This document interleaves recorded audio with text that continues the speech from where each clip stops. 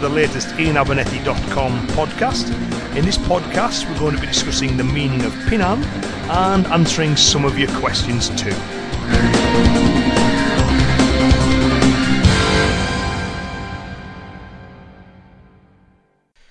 Hi, so it's Ian Abernethy here, and welcome to the latest www.ianabernethy.com podcast. And in this month's podcast, we're going to discuss the meaning of Pinan, the label attached to the kata, and why I think that universally we've kind of got that wrong. And then we're going to move on and discuss answers to some questions that have been received as part of my column in Martial Arts Illustrated, the Ask the Experts column, where people submit questions to the magazine for me to answer. And there's some great questions, so I'd like to start including some of those in this podcast too. So the first thing we're going to discuss is the meaning of Pinan.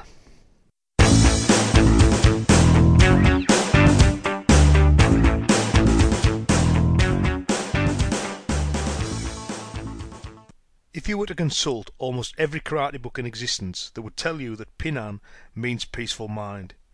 However, some of my recent research leads me to believe that this translation may very well be incorrect. Pinan is written using two characters. The first character is pronounced Ping in Chinese, specifically Mandarin, Pin by the Okinawans, and He in Japanese. And the character originates from a pictogram denoting plants floating on top of the water and means flat, level, even, peaceful or calm. The second character, which is pronounced An in all the languages mentioned, originates from a pictogram denoting a woman underneath a roof and means peaceful, tranquil, quiet, and content. If you'd like to see those characters, if you visit the blog of www.ianabernethy.com and find the section where this podcast is hosted, you can see the characters there. Now, it's when we combine the characters that things get interesting. In Japanese, the two characters together would be pronounced as Hian and would translate as peace and tranquility.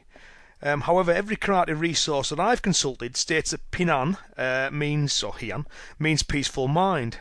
Now, a translation of peaceful I can understand, as we could take that to be an alternative take on the literally correct peace and tranquility.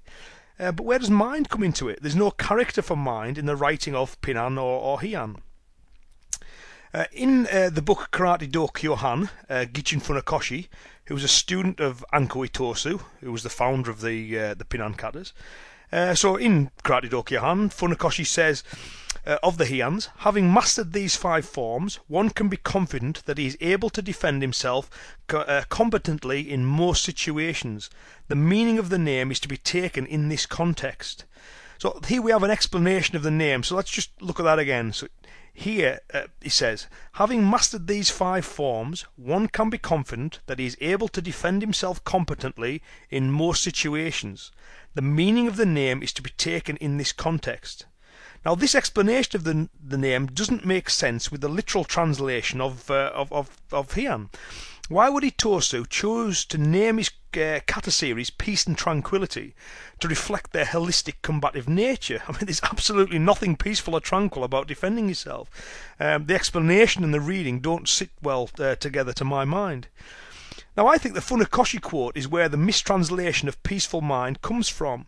The word mind is added in to reconcile the literal translation and the explanation of the meaning, i.e., because these 5 forms can give you confidence in your ability to defend yourself in most situations, your mind can be peaceful. Now, that's still a bit of a stretch, I feel, but I could accept that explanation if it wasn't for the fact that the characters don't read as peaceful mind. They mean peace and tranquility. So how would it make sense of Funakoshi's explanation of the name? At the time Itosu created the Pinan series, karate was written using the characters for Chinese, which is pronounced either kara or to, and the character for hand, which is pronounced either te or de, which gives you the readings of karate or tode. It was only when the art spread to Japan that the character for empty, which can also be pronounced as kara, was widely substituted in order to make the name of the art easy to promote in mainland Japan. Now, the Okinawans regarded all things Chinese, to quote Funakoshi, to be excellent and fashionable. However, this positive view of all things Chinese was not shared on the Japanese mainland at that time. It was for this reason that a name change was felt to be appropriate. And it was also around this time that the kata were given Japanese names by Gichin Funakoshi, which are the names still used in Shotokan, to replace the original Chinese or Okinawan names. Now, Itosu, the creator of the Pinan katas, as an Okinawan, will have taken great pride in the Chinese origins of the art he practiced. Itosu was also employed as a scribe by the Okinawan king and was an expert in the Chinese classics. Now, if you consider that when Itosu created the Pinan series, it was before the art had reached mainland Japan, the art was called Chinese hand, all things Chinese were held in high regard by the Okinawans, that not a single other kata had a Japanese name, and that he was an expert in the Chinese language and literature, it seems highly improbable to me that he will have been thinking along Japanese lines when naming his creations, and infinitely more likely he was thinking along Chinese lines. Now here's the interesting bit. While the characters used for writing Pinan or Heian, which is obviously the Japanese pronunciation of those characters are read as peace and tranquility in Japanese, they mean something different when read in Chinese. A Chinese reader will not translate the characters as peace and tranquility, but will instead read them as safe from harm. I believe safe from harm to be the reading that Itosu intended to be attached to his creations. Now, of course, I can't be 100% sure what meaning Itosu had in mind when naming his kata series, and he's not around to ask. However, to my mind, the Chinese reading of safe from harm makes much more sense when you consider that the art was considered Chinese at the time, and all the other kata had Chinese names.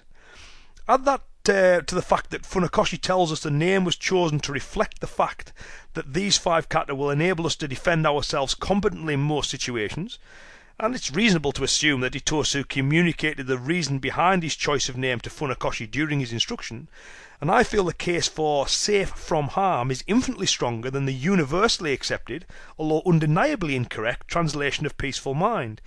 The characters are not read as peaceful mind in Japanese or Chinese. Now, I would expect that Funakoshi himself will have been familiar with the Chinese reading of the characters, having received instruction in the details of the Chinese classics by both his grandfather and Anko Azato, Azato being a friend of Itosu and Funakoshi's other main karate teacher.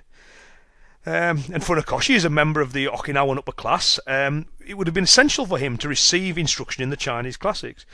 And later on in life, of course, Funakoshi was employed as a teacher of Chinese classics. Now, I therefore feel confident that Funakoshi will have had an understanding of the Chinese reading of the characters, as well as the Japanese reading, of course. Now, when Funakoshi took karate to mainland Japan, he came up with alternative names for most of the other kata. So we have Shanku becoming Kanku, Naihanshi became Teki, Sishan became Hangetsu. This was done in order to help promote the art in mainland Japan.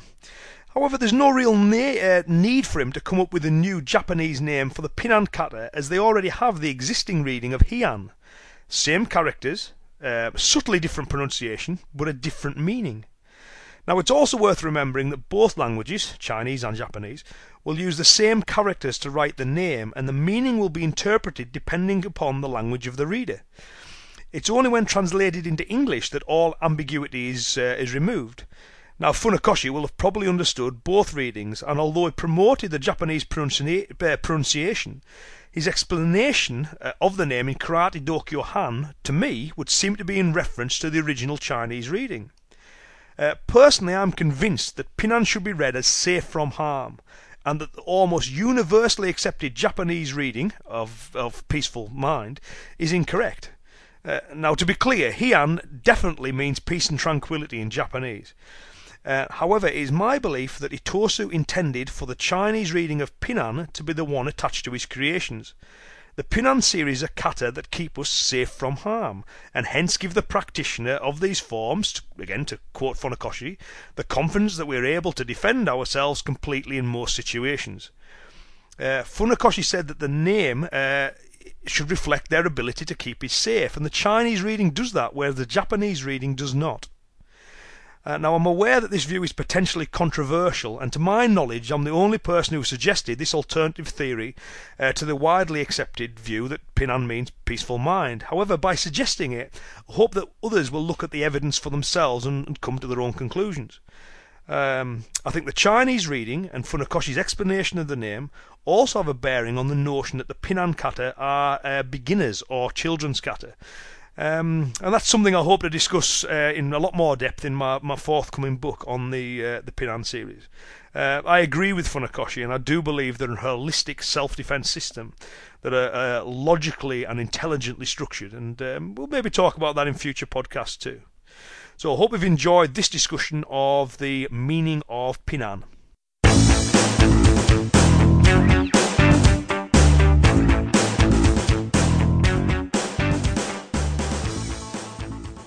Okay, so that's the discussion of Pinan.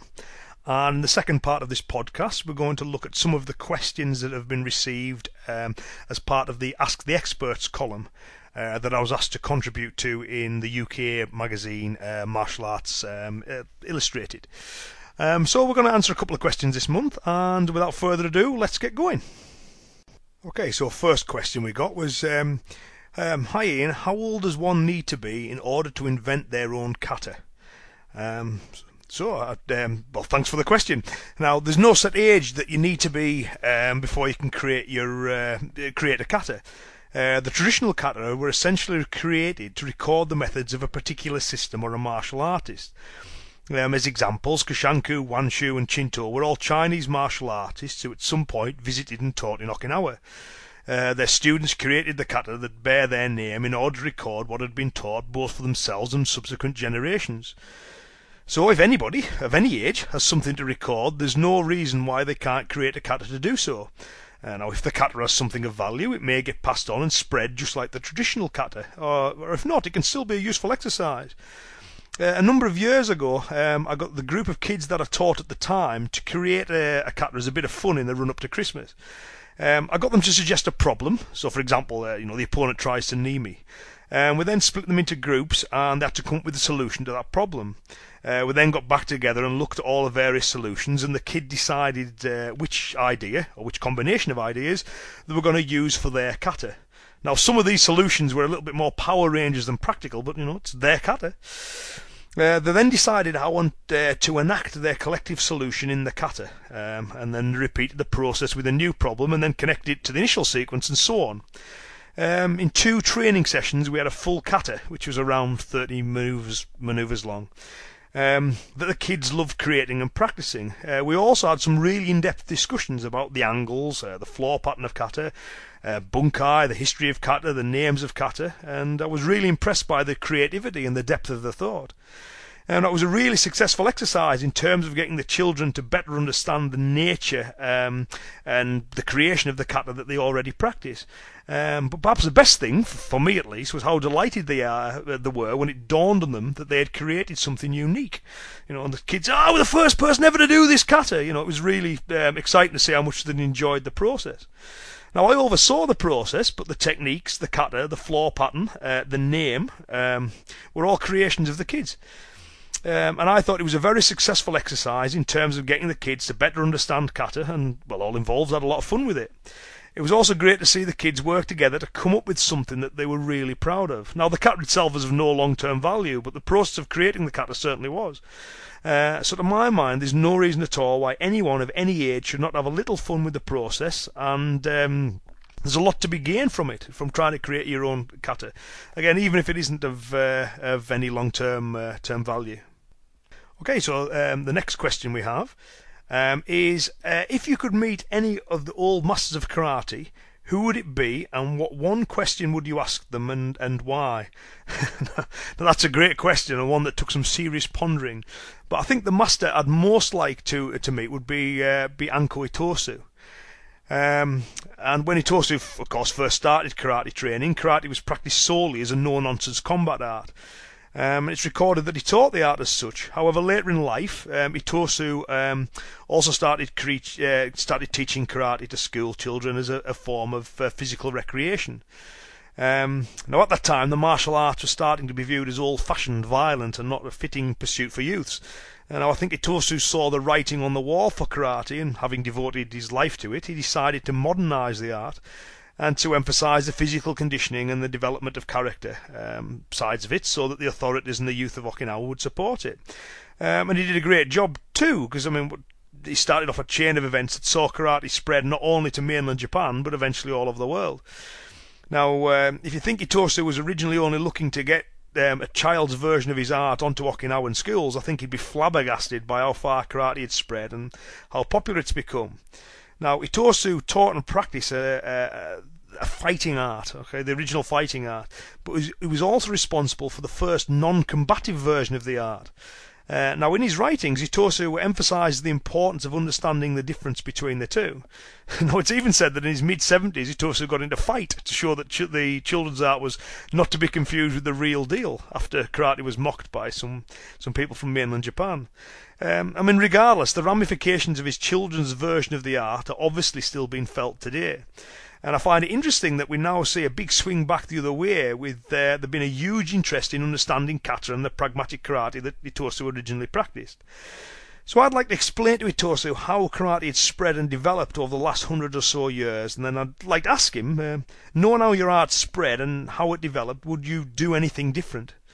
Now, I think it would be fascinating to see how he felt about all the consequences of what he started off. And it would be great to find out what he hadn't foreseen and what he was pleased about and what concerned him about karate's subsequent development. That's a great question, that one, and I just hope my question to Itosu is just half as interesting as that question was to me. So we've only got room for 2 questions this month, but we'll include more in future podcasts. And if you'd like your question included as part of the column, and obviously then subsequently as part of these podcasts, then feel free to email me your questions to Ian, IAIN, at ianabernethy.com. Or if you prefer, you could submit your questions directly to the magazine via Martial Arts Limited, so Martial Arts Ltd, at btconnect.com. So that's Martial Arts Ltd, all one word, at btconnect.com. And then obviously the editor will pick which questions he wants to do, forward them on to me. I'll answer them in the column, and then we'll also put them in this podcast as well. So that concludes this month's podcast. I hope you've enjoyed the discussions that we've had on the meaning of Pinan or Heian, and a couple of questions answered there as well. So thanks once again for listening in. I really appreciate the support. If there's any kind of feedback you want to give, then by all means feel free to email me. And okay, that's it for this month, and I'll see you again soon. Thanks very much. Bye.